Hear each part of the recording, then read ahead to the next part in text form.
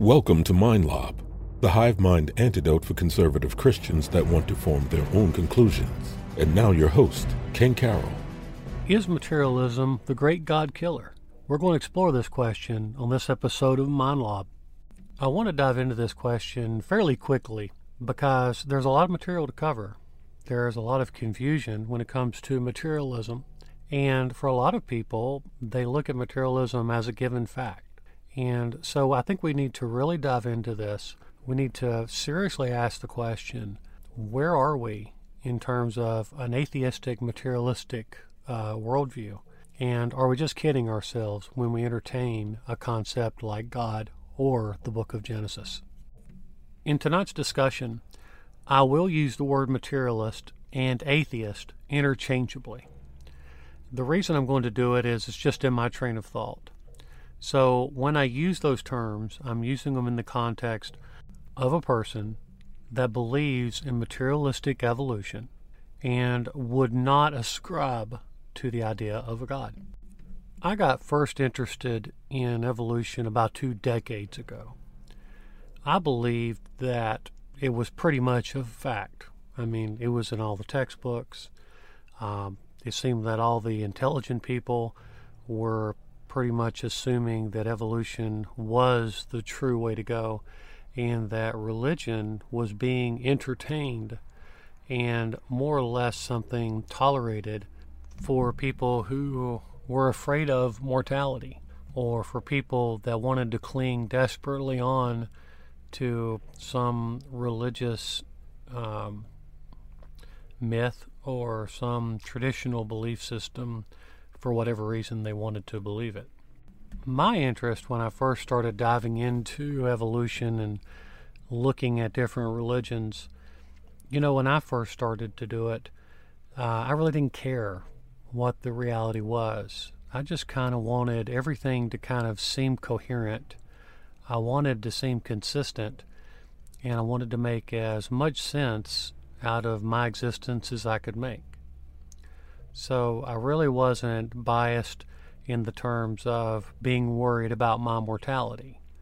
If you look at what Jesse Ventura was quoted at one time saying, he said religion is for weak-minded people.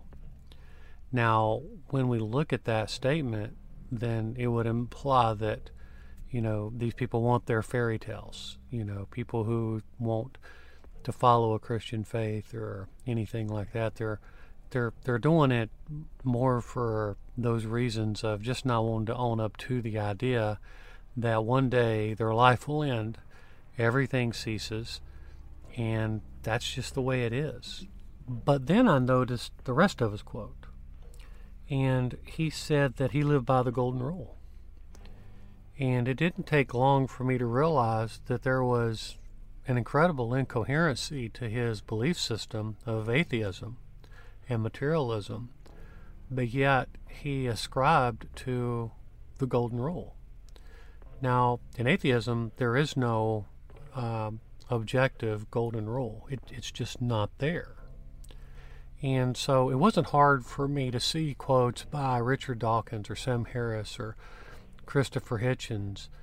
And these quotes, although they sounded really good, once you dove into them, you're like, they're borrowing other worldviews. They're borrowing from something else. And so at that point, I knew that either whatever conditioning that materialism brought in, that no human is able to escape it. It doesn't matter if it's a person who is aware of it or not aware of it. You can't escape the gravity of that subjective moral construct. And so what that did was that made me start to go down a road of, okay, is it truly subjective or are there objective terms that we all kind of get? And to me, I don't see any way around it, which is the 2 previous podcasts, is where we're kind of looking at this idea of there being an objective reality. And if there's not, then how do we come to terms with the subjective reality? And as I dove more and more into this atheism, theism debate, what I would find was that the facts were not what was debated. Now, when I say debate, we have to understand something. This is not just atheist and theist fighting over the different factors involved in this world and how it was created. There are debates between atheist and atheist, and theist and theist, and theist and atheist. And so there is not a collective agreement. Now, in the abstract, there are some agreements, but even people who research, there are theistic evolutionists. I mean, it's all over the map. It truly is. And so I thought that was interesting, but, whenever there were these things which you could hang your hat on, you could say, I think this is evidential, then, I would lean toward that. And then what I would notice was that the debates between different groups of people were not in the established, more hard evidential aspects of archaeology or whatever. The actual debates were these chasms between the points of evidence. And it would lie in the interpretation between those points. And so I found that very interesting as I would listen to both the atheist and the theist as they made their points. Then the next thing I would notice is a language barrier between theist and atheist. When one group would use one set of terminology and another group would use the same word, but the word wouldn't necessarily transcend both groups, or you would have that intuitive meaning, i.e. it's not good or it is good. It's like, okay, from those worldviews, those meanings are substantially different. Then I started to notice that those gaps between the most hardened evidential aspects were not just a gap of evidence and a gap of language, but it was also questions about the integrity of the systems and the tools used to formulate the points between those more concrete, evidential, historical points in which both theism and atheism is constructed. So, for example, if you look at, let's just say, the evolutionary process, we have something that's called gradualism and something that is called punctuated equilibrium.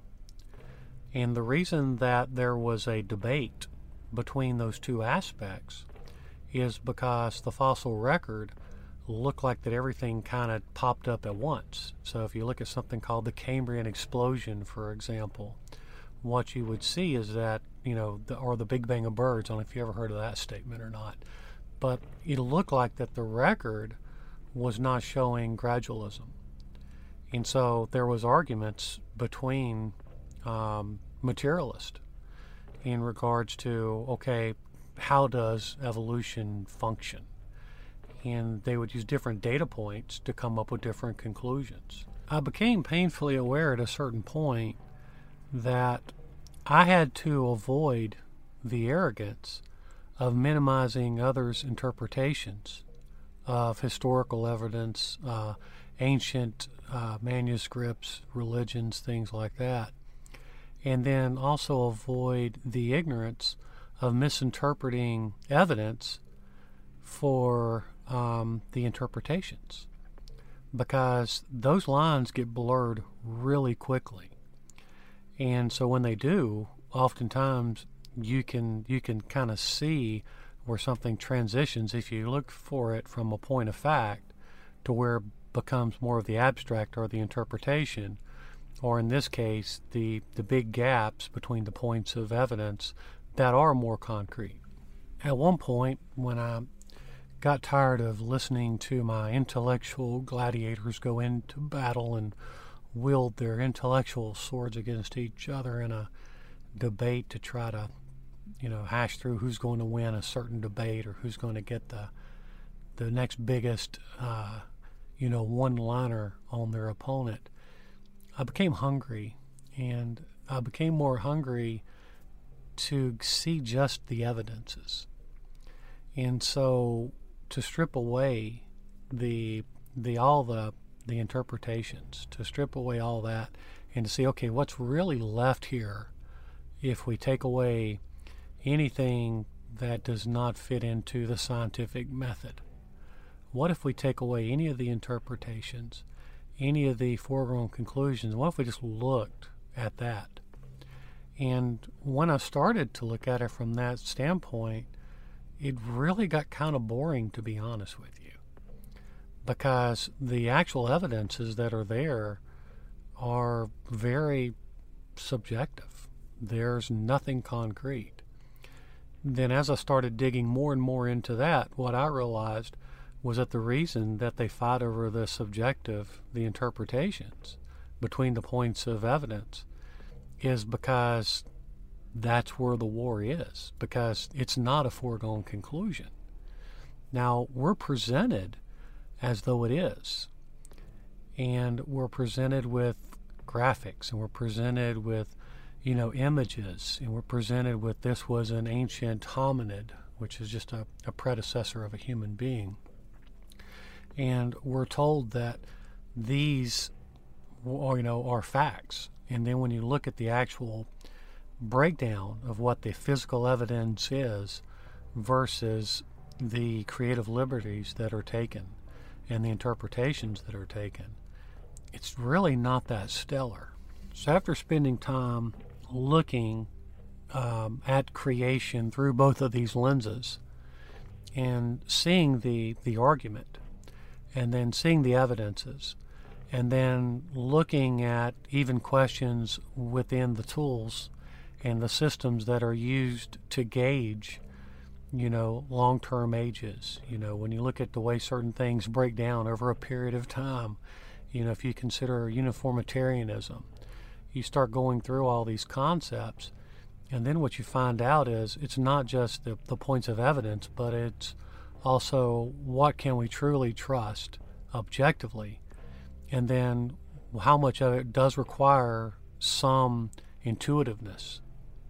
Now, one thing I am going to say immediately is I don't believe that materialists overall are out to get us or deceive us. But I would also argue that someone who studies Hinduism or Judaism or Islam, I don't necessarily think they're out to deceive us into something that's not true. I think that it's all kind of on the same level. There is a bias, there are indoctrinations, and if you go back through the previous podcast, you're going to see that everyone is subjected to lenses. They're subjected to external influences in their life which help them on a path to point them toward a worldview. So I decided to take a different approach toward evolution and to wonder, how true could it be? And so what I started to do was look at it through the eyes of a computer programmer. And so I've written programs using PHP and MySQL, and I worked in HTML and CSS and JavaScript, and so I work in different programming languages. And I said, okay, now what would that look like if I was going to write the code for biological life? The first stumbling block that I hit was that I realized when anybody builds anything, when anyone creates any kind of computer code, when anyone does any of this kind of process, the first thing that we do is understand the goal of the program before we start writing the program. No one ever creates random code or starts building a code and not know what they're trying to do. Now, we do have certain standard items that we use, but we would never just start pecking away at a keyboard, inserting code without having a path and the ultimate goal in mind. Now, this is where evolution's code is a lot different than anything we create, because intuitively a lot of people will think, well, we started here very simply, and then over a period of time we got more complex. And so when you look at it from those big jumps, you think, oh, okay, this simple creature got slightly more complicated, and then it got slightly more complicated. And then now we're at a point where we have humans that are thinking, we have hands, we have lungs, we have all these things. But if you take evolution at its core value, there's no plan. When you look at what impacts evolution, what you have to look at is the fact that everything that you see, all the symmetry you see, the hands, the sense of touch, the sense of taste, your eyes, your ears, everything had to form randomly without a plan. There's no blueprint for a cat. There's no blueprint for a fish. There's no blueprint for a nematode. These things all had to just rise through happenstance, mutations, and then of course there's other factors like sexual selection and things of that nature. But when you look at it, it's quite miraculous when you think that anything could start from something that is non-living.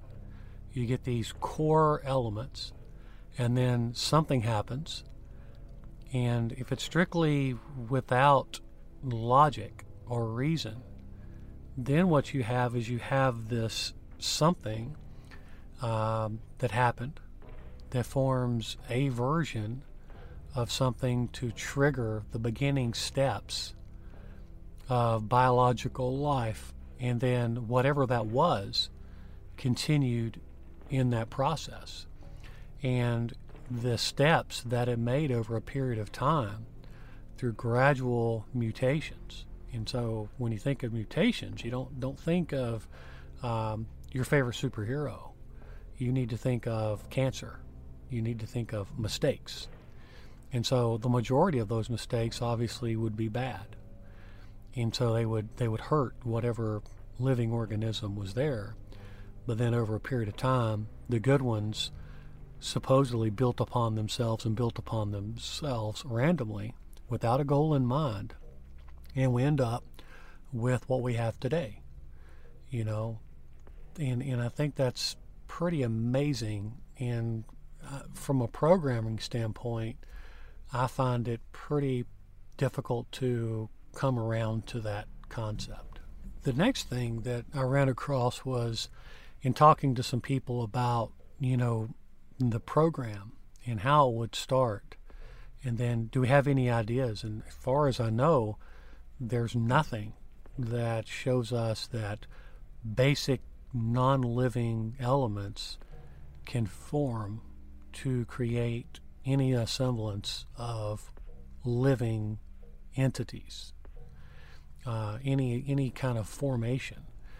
And trust me, I've listened to hours and hours, but typically no one knows. I mean, I forget the movie, but there was a movie a while back, and Richard Dawkins was interviewed, and he says, nobody knows how life started. Nobody gets it. He's being very honest. No one does get it. He's a human. It's okay. He don't have to know the answers. He can still have his worldview. But he didn't have the magic bullet in what triggered the event. And so I found that pretty interesting. But the next thing I ran into was, you know, well, how did it happen? And a lot of people would point to kind of like this ghost in the machine and would indicate to me that because it's biology, because it's living entities, that somehow the code would be simpler. Because it would have external influences, it would have different things that kind of help push it along. And the more that I researched that, the more that I found that I couldn't find any answers there either. And to me, it seemed like that the code was more complex. Because what you have is essentially, you have code, you have the software of a living entity, and the software makes the hardware. And so the hardware would be your physical body, for example. And so it takes in raw materials, the stuff that you eat, and then what it's able to do is process that. And then it's able to replace, rebuild, redo, and heal itself. And not only heal itself, but heal itself consistently. if I cut my thumb, I don't grow a toenail from the cut on my thumb. My thumb is restored essentially to its original condition, barring any scarring or anything really catastrophic. It can pretty much heal itself. And so then I started thinking, okay, how much more complicated is it to have software that takes in raw material, processes the raw material, and then builds its own hardware, maintains its own hardware? And I thought, okay, now that's really kind of crazy. So that kind of put me further and further down the rabbit hole. And so I couldn't really turn the corner there. Then I started to look at the external influences, because, evolution, if it interacts with the world around us in order to help us evolve to the environment, then we have a whole other issue. And that is, now the same code, not only does it have to work internally, not only does it have to process raw materials, not only does it have to do everything that it looks like it does, but now it has to somehow understand what's going on around it. And then it has to start putting in processes. And so there's a mechanism. And so then I started thinking about the amount of code it would take to have the mechanism to react to the original, to everything going on in order to change. And with its only mechanisms being very limited to trigger those events, because as far as I've been able to see, there's not any kind of code identified to say it's time to grow feathers, and these feathers need to be, ultimately proto-feathers, and then from proto-feathers it needs to go to the complex feathers that you see on modern birds. There's no blueprint for any of that. And so whatever triggered those events, I just find it kind of astounding. And when I would read about how, they would go from like reptile scales and then think they would flake and then say those were, I would read these things and I would say, this is ridiculous. It doesn't make sense to me. And so from a programming standpoint, I just couldn't turn the corner on any of it. And when you have the blindness of evolution kicking into it, then you seem to have this additional depth. You see what I'm saying? Now there's this real issue that we have trying to understand exactly how this blindness would work. Well, I see we're up against about the 23-minute mark. And as you know, I like to keep the podcast around 20 minutes, make them a little digestible. And I want to continue this discussion in the next podcast. So please stay tuned, as we'll link this up and then continue the conversation. And I've got a few twists and turns as I'm going through everything. And I think at the end of the day, it's going to be beneficial for our continual discussions. As I mentioned in the last podcast, I do have a place set up on mindlob.com. So if you go to mindlob.com and you wait for a few seconds, you're going to get a little window that pops up, and you can plug in your email address. If you plug in that email address, I do have some graphics that are coming up, and as those become available, I want to send those over to you so you can have them as a reference point. I just want to kind of contribute a little bit more to the discussion. So until next time we meet, thank you so much for listening. I cannot express to you how much I appreciate you listening and allowing me into your home to just present some ideas and thought. Thank you. Make sure to subscribe to our podcast or visit mindlob.com to learn more.